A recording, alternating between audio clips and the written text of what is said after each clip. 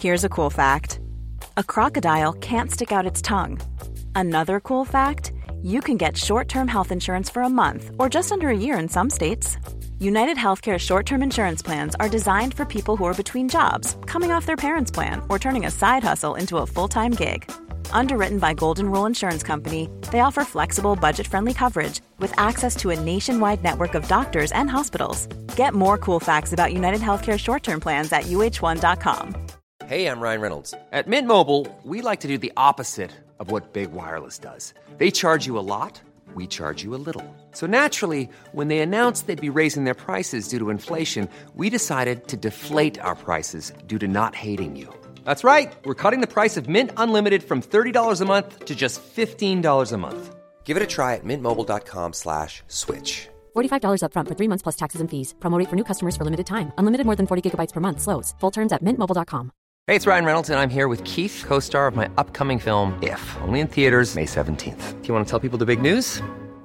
All right, I'll do it. Sign up now and you'll get unlimited for $15 a month and 6 months of Paramount Plus Essential Plan on us. mintmobile.com/switch. Upfront payment of $45 equivalent to $15 per month. Unlimited over 40 gigabytes per month. Face lower speeds. Videos at 480p. Active Mint customers by 531.24 get 6 months of Paramount Plus Essential Plan. Auto renews after 6 months. Offer ends May 31st, 2024. Separate Paramount Plus registration required. Terms and conditions apply if rated PG.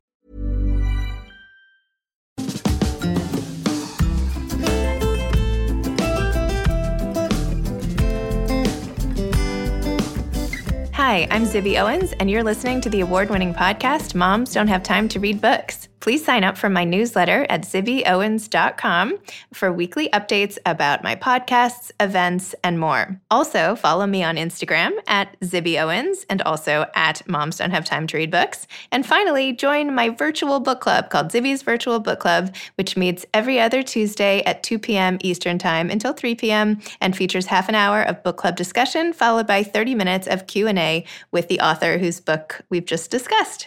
You can sign up on my website, zibbyowens.com, under the Virtual Book Club section, or even on Instagram under the link in my bio. I hope you'll find me in all these different channels and enjoy this podcast. The sponsor for this whole Labor Day Book Blast week is firstbook.org. Obviously, the pandemic is crippling education for millions of students, especially those in low-income communities. The widening digital divide and extended quote-unquote summer slide due to COVID is devastating. Apparently, 40% lack access to reliable internet and functioning digital devices they can use for online learning, making the need for physical books and resources to prevent further educational backsliding absolutely critical.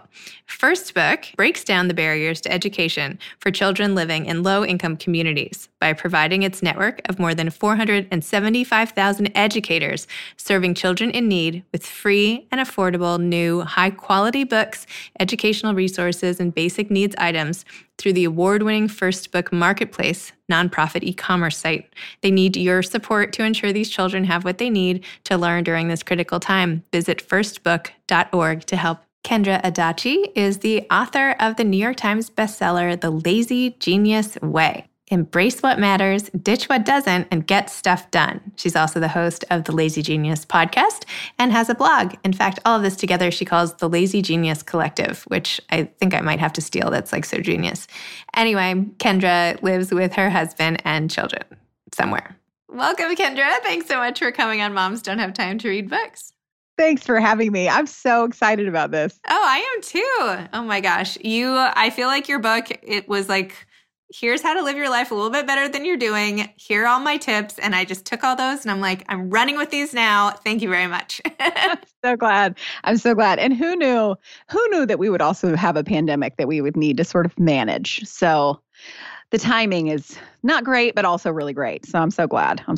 Well, I'm sure the timing for you is not great with the launch, but as a reader, the timing is pretty great for the content. So, on balance, maybe it works out. Totally. I'll take that. Okay.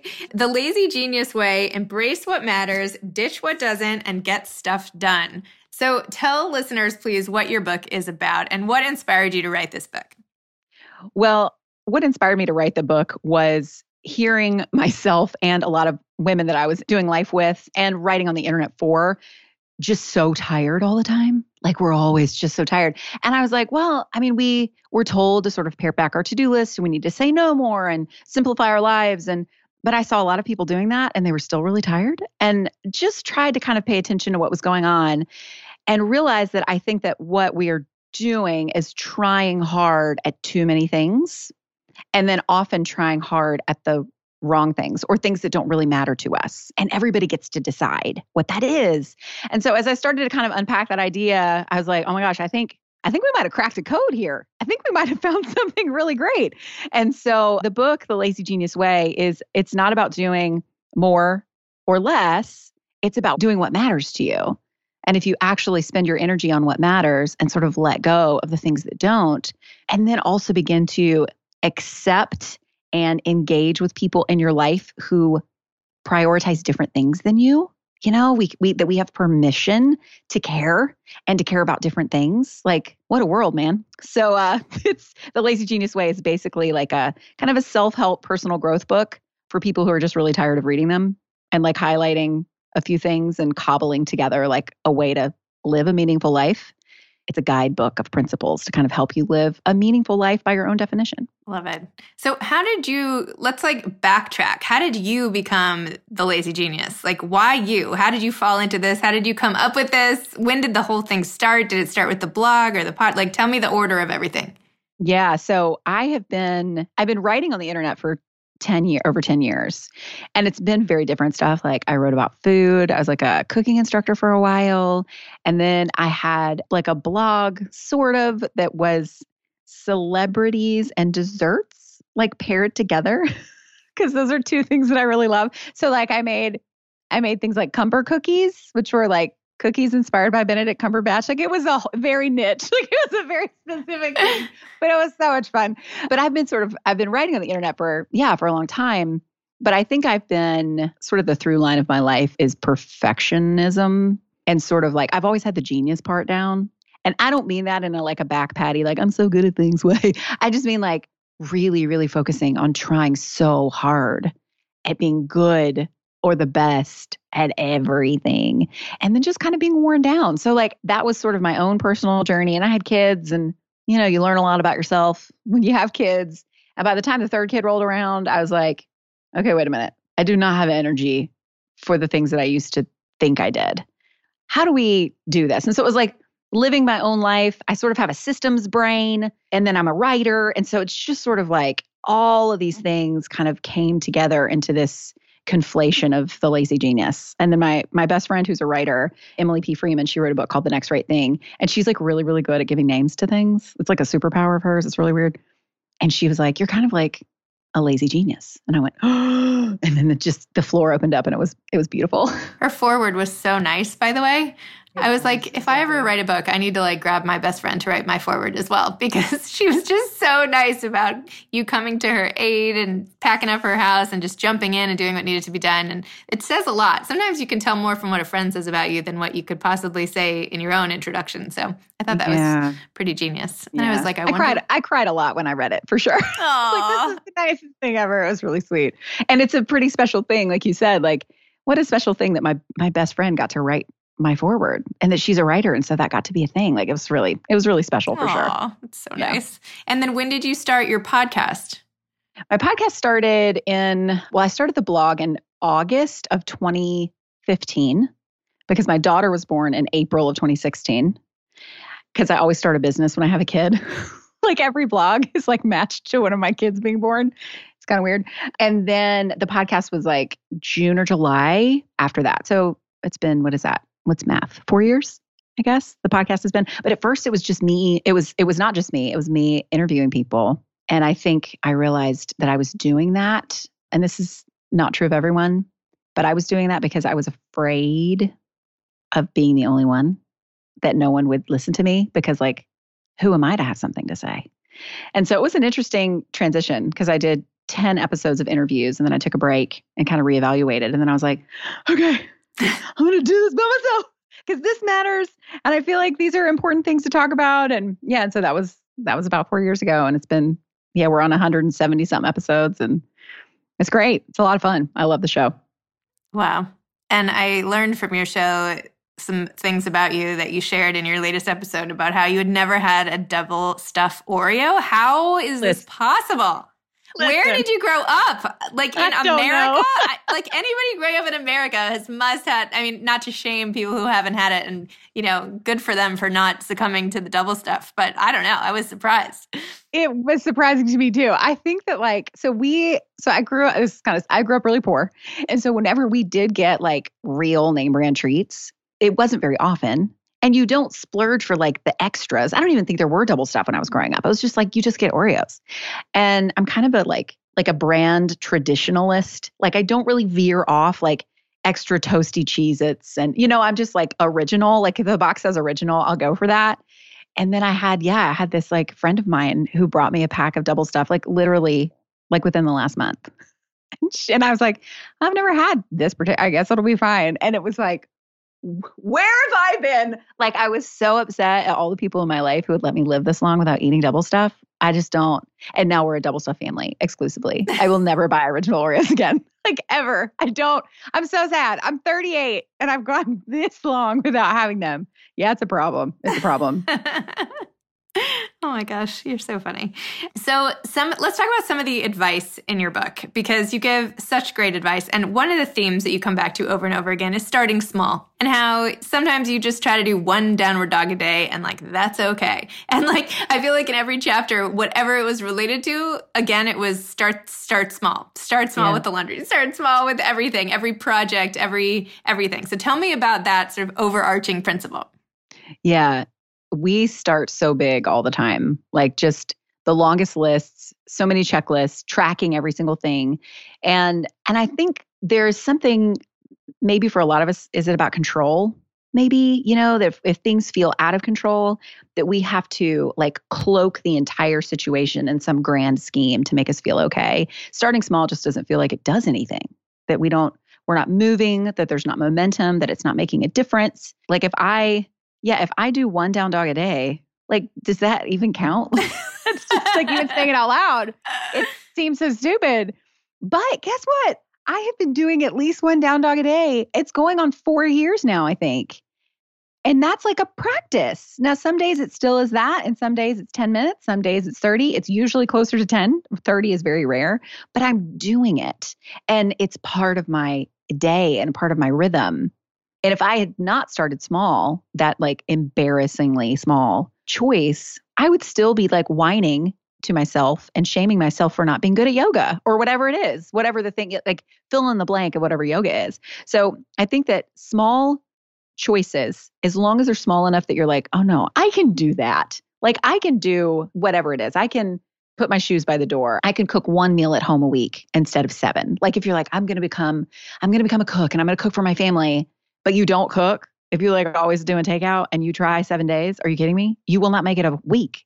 So like start with one breakfast, like just start small, because small choices, it's easier to keep making them. And then you keep making them and then you have that momentum and then you don't stop and then they become habits. And it's way to the seduction of like the big machine will get us every time. I mean, it just gets us every time. And that's why we're all so tired, because we're trying to maintain all these stupid big machines that we built. Rather than like just doing one tiny thing. Just do the one tiny thing. Do one small step and see what happens. Because what is the worst that can happen? You won't move. Well, you're not moving now anyway, and you're just feeling bad about it. So why not feel bad about it and see if you actually want to move in that direction in the first place? So I just think starting small it gets such a bad rap because again, it's not very grand, it's not very sexy, but it really works. So true. I feel like what you said at the beginning too about whether or not it counts, because I'm always thinking about that too. Like, does it even count that I'm taking a walk for like 10 minutes? And then I have to stop and be like, well, who is the one counting if not me and my own body? And like, isn't it better to walk 10 minutes than what I would be doing, which is sitting at my desk for 10 minutes? So like, why talk myself out of it? At least it's something. So I feel like that's like my down dog, although I have no habit of it. So you're one step ahead of me. Well, and it's also like thinking about the walk, like, there's something really important about naming what matters about even that small choice. And so if you're thinking about, you know, I'm going to walk around the block, because that's not a minute thing. Like if you live in a place where there's blocks, not everybody does. But like if you're going to walk around the block and to ask yourself, why am I wanting to do this? And I think sometimes if we are truly honest with ourselves, it comes down to something that doesn't actually matter. So I know for me, for the longest time, this is not true of everyone. Nothing is true of everyone. But for the longest time, my like pushing myself to exercise was to make my body smaller. And now I'm like, I don't care. Like I'm actually like, I feel good. I feel good in my skin. I have like the energy that it's fine. Like I'm actually doing myself more of a disservice by beating myself up for not being thinner than I am for being in a bigger body and being comfortable in it. And then I just walk or run or do my daily down dog or whatever it is. When my body goes, hey, can we move? I would really like to move right now. Like just paying attention. And so naming what actually matters about the walk or the run or the whatever. And exercise is just one example. When we really name what matters about it, then we're able to actually have like a deeper motivation to do it or a greater conviction to let it go. Love it. All right, I'm going to try to distill the essence of my walk whenever I get a chance. You can do it on a walk. You're like, I'm going to go I'll do it on a walk and figure out why I'm here. Yes. I go on walks to debate why I go on them. And that's just enough for me. You also, in your book, talk a lot about your house rules, which I thought were so genius, and I should really institute more than I have right now. And one of the ones I found most interesting was that you vowed to start a new book within 24 hours of finishing an old one. Otherwise, you lose momentum and don't start books. So let's talk about that. Oh, man. Okay, so I always get this confused. Have you heard the whole supply and demand reader thing? Like some people are supply side readers and some people are demand side readers. I haven't. Have you ever heard this? No, tell me. I wish I knew who came up with this. It's such a bummer. But it's basically like, and I get it mixed up, but one kind of reader will read anything that's in front of them. Cereal box, magazine, it doesn't matter. So it's good to like put good things in front of them to read because they're going to read anyway. And then there's another kind of reader that will easily choose other things if there is not something good to read. So like you lose momentum a lot easier. And I am that kind of reader. Like I love to read, but I also love to watch TV. And I also love to like, play cards with my husband or, like there are different things that I can do in those pockets of time that they're not reading. And so I have just found if I lose that momentum, it's like really hard to get it back. And I genuinely love reading. So that house rule has been something that's been really helpful for me is when I finish a book, I need to start another one within 24 hours or I probably won't really start. And then it's harder to get kind of back on the horse. So it's a really, really small thing. And that's what I love about the principle of house rules is it's just one small thing that sort of keeps like when you line up a bunch of dominoes and one tips over the rest, you're just basically like if the rest are sort of negative things like, oh no, everything's burning, like everything's falling apart. Even in something like your reading life, it's sort of a house rule kind of keeps that first domino from falling. And that is it for me. It's like, well, just read something within a day of finishing the last book. And that means like if I know that I'm coming to the end of a book, now at this point I have like a ridiculous in my house library where I could always reach for something because I've been building up and listening to like paying attention to what kind of books I like and trying to buy those at book sales and all that. But now, like before, when I would get to the end of a book, I'm like, oh, I'm almost to the end of this. I want to still enjoy the end, but I also want to think ahead, like, what am I going to read next so that I don't lose that momentum? So it's very, very small. Again, it's a very small thing, but doggone it if it really helps me keep going. Hey, I'm Ryan Reynolds. At Mint Mobile, we like to do the opposite of what Big Wireless does. They charge you a lot.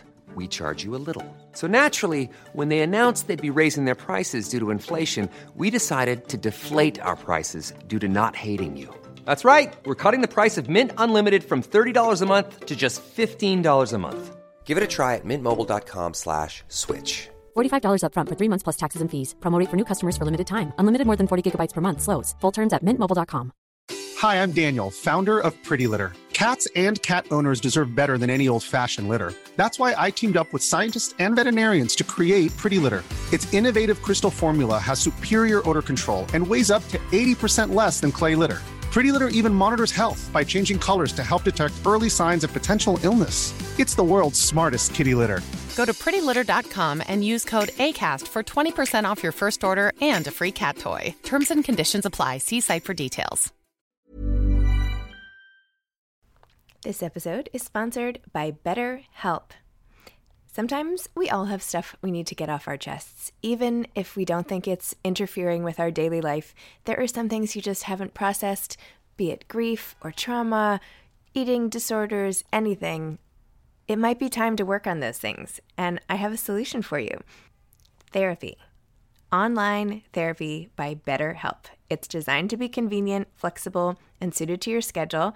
I took the brief questionnaire online where there were, 20 questions. It didn't take long at all, maybe 3 minutes. And then I got matched with a therapist who could help me work on whatever. I picked trauma because even though it happened in 2001, I am somehow still not over the loss of my friend on 9/11. And it is what it is.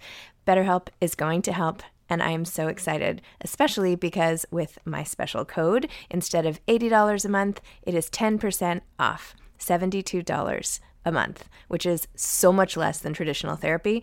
And you'll get a perfect therapist for you. There are 35,000 therapists to choose from, so you'll find the right one. Get it off your chest with BetterHelp. Visit betterhelp.com/momsdon'thavetime today to get 10% off your first month. That's BetterHelp, HELP.com/momsdon'thavetime. I'm not sure anyone's ever said doggone it on my podcast before. As it came out of my mouth, I was like, nope. I love that. I feel like this is a unique situation. No, it called for a doggone it, and you gave it the doggone it, and I love it. It's amazing. Thank you for that. So what type of books do you like to read? Oh, okay. So I'm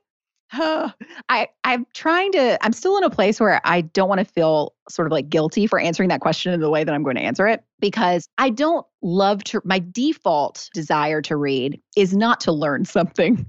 Now I do read to learn things and I balance it out, but like seriously, my sweet spot is like space, magic, circuses, like a poor teenage girl sticking it to the man. She hates the patriarchy, but she falls in love with somebody who's like part of the patriarchy. Like I am such a sucker for that stuff. It just ropes me in. Even if the writing's not great, like I will see like a good, interesting story that's world buildy.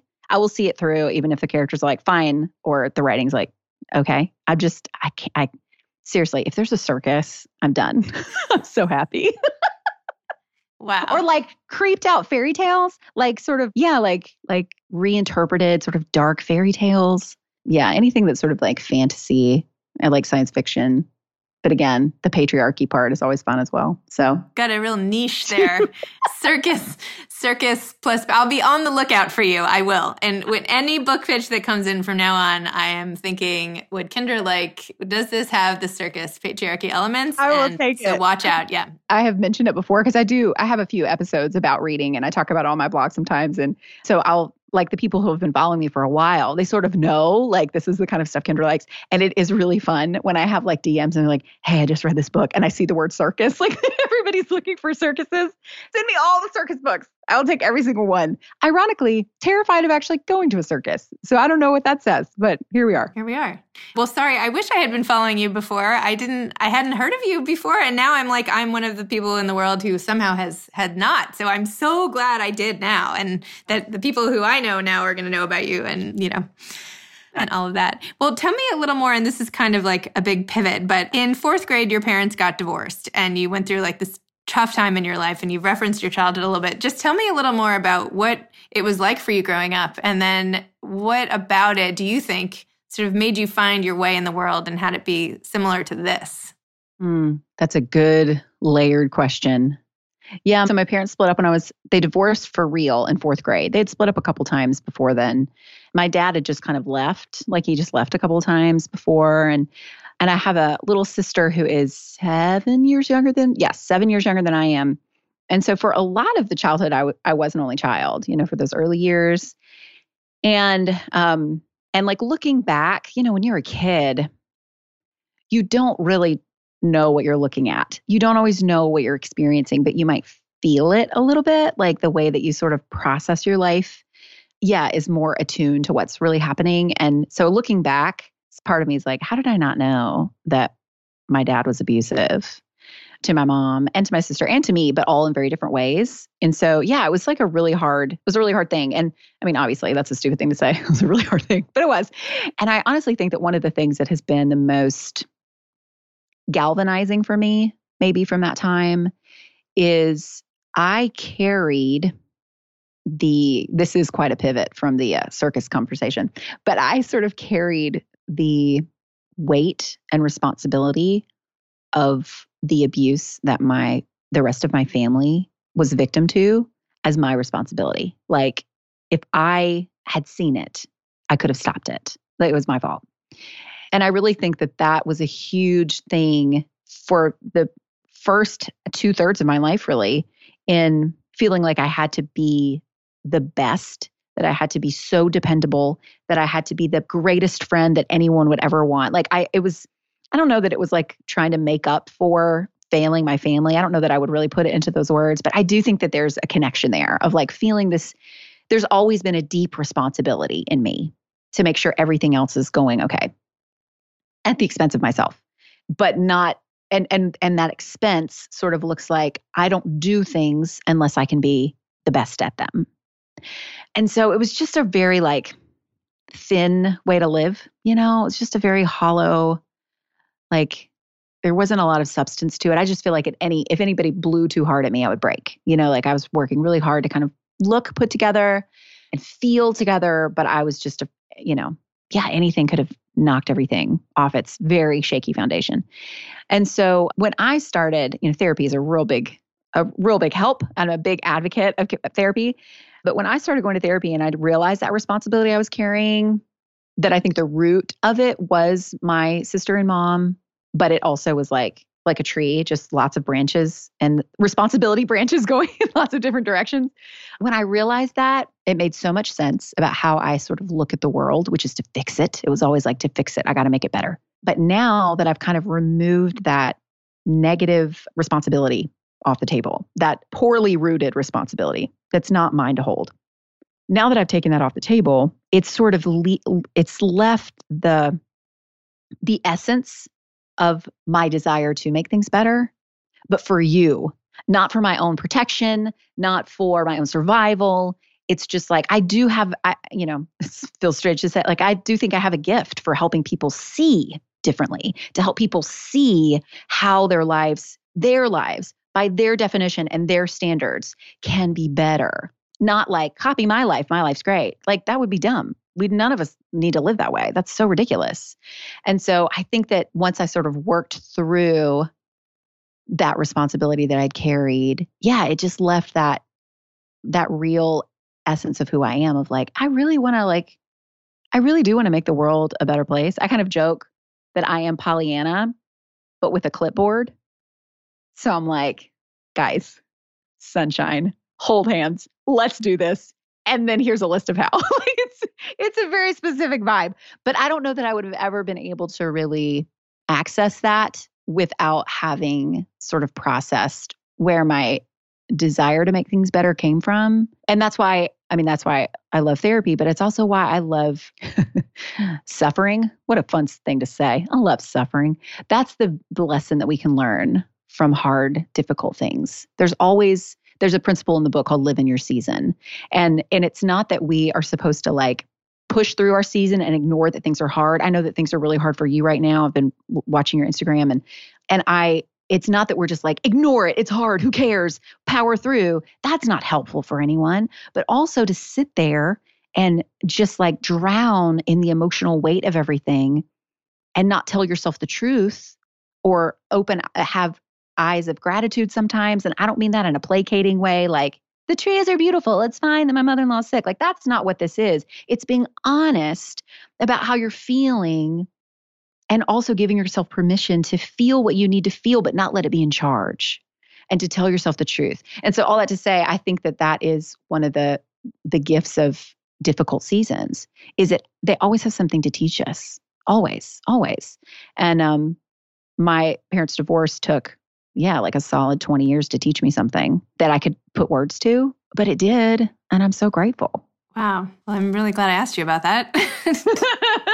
Because now in turn, you've given like me some therapy for the day. So thank you for that. I appreciate it. Wow. I'm going to have to just keep calling you every so often and get my daily dose. The transitive property from whatever your therapist taught you or something. So thank awesome. You. So Kendra, you are doing so many things. You're a mom, you're doing your podcast, your blog, this book just came out. Like, I hate to even say there could be more that you could do, but like, do you have a big vision of like where you're headed or what you want to accomplish or how you're going to help everybody in the world? Tell me. Man. So I hope that this gives some permission to people listening, because I did, and I think it's not that anymore. So my dream for the longest time was I wanted to own a bakery. That's really what it was, is I wanted to have a local place. I love feeding people. And everybody likes cake. So, for the most part. And I make good cake. So that was my dream. And I'm not sure if it still is. Like I'm in this place where I'm in the dreamland, but everything just like went from clear to fuzzy. It's like a reverse Wizard of Oz. It was like, it's so colorful and it was Technicolor. And then I'm back in black and white. And I'm like, wait, where are we? I don't know. So, I think that that's just the nature of life. Again, funny sentence to say, but we think that something is going to be really valuable. And it doesn't necessarily mean that it wasn't when it was, but things change and we change. And so, yeah, for a long time it was to have a bakery, but I think now it's just sort of broadened and I don't know how it's really going to manifest. I just want a physical place to gather people. And part of me is like, well, why would anyone come? How can I support my family and my staff by like trying to get people to come and stay at this like property that I have or this building, or do I teach classes? Like, what do I even do? Like, it does feel overwhelming to think about that sometimes, because I don't know what it is. And I don't like when I don't know what something is, which is when I pull out different principles in the book. One that's coming to mind right now about the dream specifically, there's a principle called go in the right order. And you can go in the right order in cleaning your bathroom. Like, you can go in the right order with anything. But really, the right order comes down to 3 steps. The first one is to name what matters. Everything starts with naming what matters. The second thing is to calm the crazy, because usually when we're like, what is happening? Like, something feels crazy. So we need to calm it down. And then the third thing is to trust yourself with whatever comes next. And I think for this, my order is naming what matters is that I am present in the work that I'm doing now. And also, I don't push down the dream. So I can be present and sort of let the dream hang out in the room and be like, hey, dream, you're lowercase d right now. I don't know what you look like, but it's cool. Like, you can stay. And if you decide to like get brighter or stronger or sharper, and you can tell me something that affects my work right now, that's fantastic. But otherwise, I'm just going to let you hang out in the room and it's cool. And then the second step is, so that's what matters. And then the second part of calming the crazy is when I feel the like, I don't have a dream. I don't, like starting to spin out, which I do often. The calm the crazy of that is to usually call someone who knows my heart, to call Emily, to call my best friend, to talk to my husband, to call my sister, and just be like, hey, I'm feeling really sad about not having the dream about the bakery. What can you like tell me some truth? Can you tell me some good things? And that kind of like settles down my brain. And then usually the third step, trust yourself with whatever comes next. Usually it's just like to keep going. There's not necessarily a third thing. It's just like, yeah, you can live in this time where you don't know what your 5-year plan is, where you don't know what your big dream is. This might be what it is. And that's okay. So it's just sort of being okay with being where I am. So that was a roundabout way to answer. I don't know. I don't know what's next. But that's okay. That's okay. Honestly, in my like disheveled set of notes here, calm the crazy was in all caps, underlined. I need to like post it on my computer. Do you have any advice for aspiring authors? Oh man. All right. So there's so much good advice out there. Things like write every day, write even when no one's reading, like all of that. I think that my start small advice, honestly, because a lot of advice feels sort of in the clouds sometimes, or like the everyday part often feels overwhelming. And so honestly, my favorite, I would say, read a book on writing that you feel excited to read. And my favorite one is The Memoir Project by Marion, what's her name? Marion Roach Smith. I think that's right. I should look it up. It is like a really beautiful, even if you don't write memoir, there was something in reading that book that just made me go like, oh, and to stop doing writing exercises. She was like, no more writing exercises, no more things to sort of just like doggy paddle around the idea. It was sort of the good mentality perspective to get you compelled to write every day, to let other people into your writing, to pitch magazines for, to get your foot in the door and that kind of thing. It was like this really lovely permission giver, that book was, even though I'm not a memoir writer. Like, she just writes about writing in such a way that was, and it's so skinny. It's this tiny, tiny little book. Like, you can finish it in like an hour or two. It's so rich. So that would be my advice, is to read that book, because that feels like something people can do rather than like write every day. And they're like, but what? That's part of the problem. But what do I write? So maybe reading Marion Roach Smith is a good place to start. Starting small. I love it. Yep. Thank you so much. I am so happy that I met you today through Skype and through this podcast and got to be entertained by your personality. And I feel like part of our brains are very similar, and hearing you say all that stuff really helped me. So thank you. I'm really, really happy we talked. Oh, me too. This has been a delight. Thanks, Zibby. No problem. Thank you. Have a great day. Thanks so much to firstbook.org for sponsoring this Labor Day book blast. Please consider giving to firstbook.org to help their network of 475,000 educators serving children in need. Thanks for listening to this episode of Moms Don't Have Time to Read Books. Don't forget to follow me on Instagram at Zibby Owens and at Moms Don't Have Time to Read Books. Also sign up for my newsletter at zibbyowens.com and sign up for my virtual book club and meet lots of authors on Zoom every other week. Thanks so much to Steve and Ryan at Texture Sound for the sound editing. And thank you to Morning Moon Productions for providing this fantastic intro and outro music.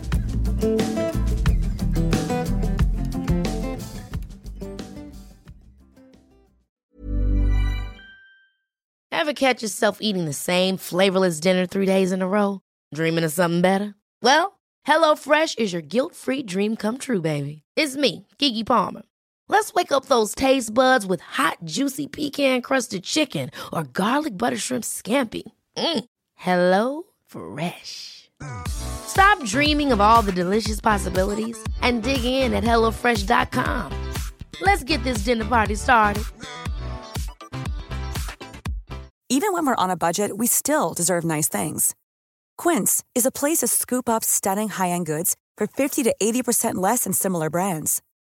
They have buttery soft cashmere sweaters starting at $50, luxurious Italian leather bags, and so much more. Plus, Quince only works with factories that use safe, ethical, and responsible manufacturing. Get the high-end goods you'll love without the high price tag with Quince. Go to quince.com/style for free shipping and 365-day returns. Hi, I'm Daniel, founder of Pretty Litter. Cats and cat owners deserve better than any old-fashioned litter. That's why I teamed up with scientists and veterinarians to create Pretty Litter. Its innovative crystal formula has superior odor control and weighs up to 80% less than clay litter. Pretty Litter even monitors health by changing colors to help detect early signs of potential illness. It's the world's smartest kitty litter. Go to prettylitter.com and use code ACAST for 20% off your first order and a free cat toy. Terms and conditions apply. See site for details.